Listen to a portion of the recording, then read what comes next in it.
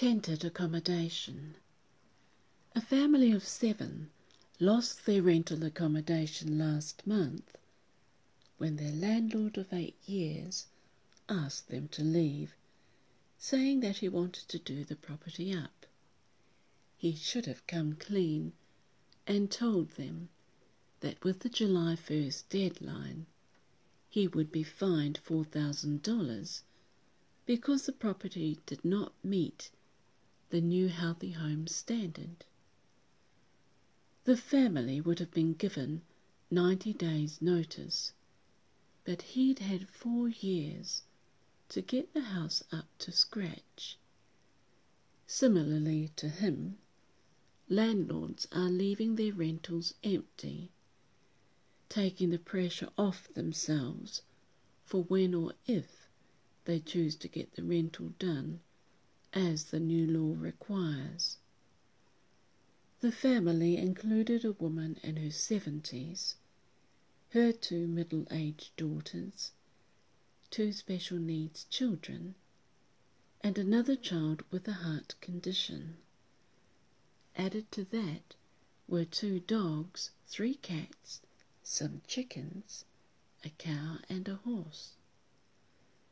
The family size made finding accommodation difficult, and the assortment of animals was no small issue.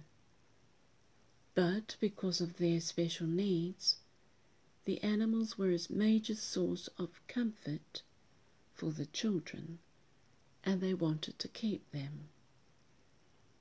After their plight aired on the news, offers of money flooded in, but what they needed was somewhere to live.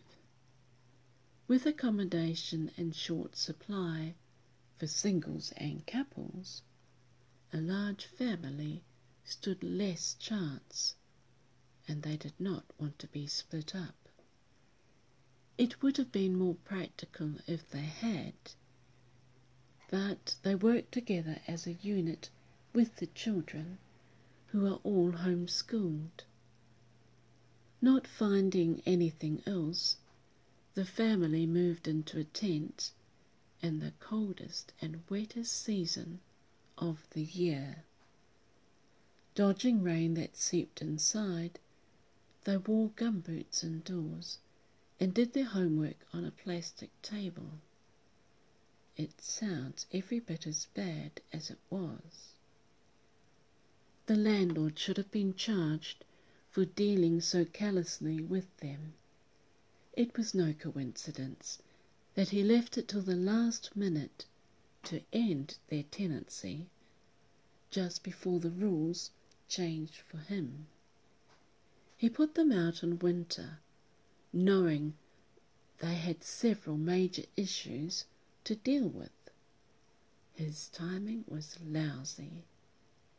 It may have been just business to him, but something about it sucks. The government should place him on a blacklist of landlords known to treat their tenants unscrupulously. There should be some warning about him for other potential tenants. The good news is that a woman offered to rent them her 6-bedroomed home, and yes, there is room enough for them and all their animals.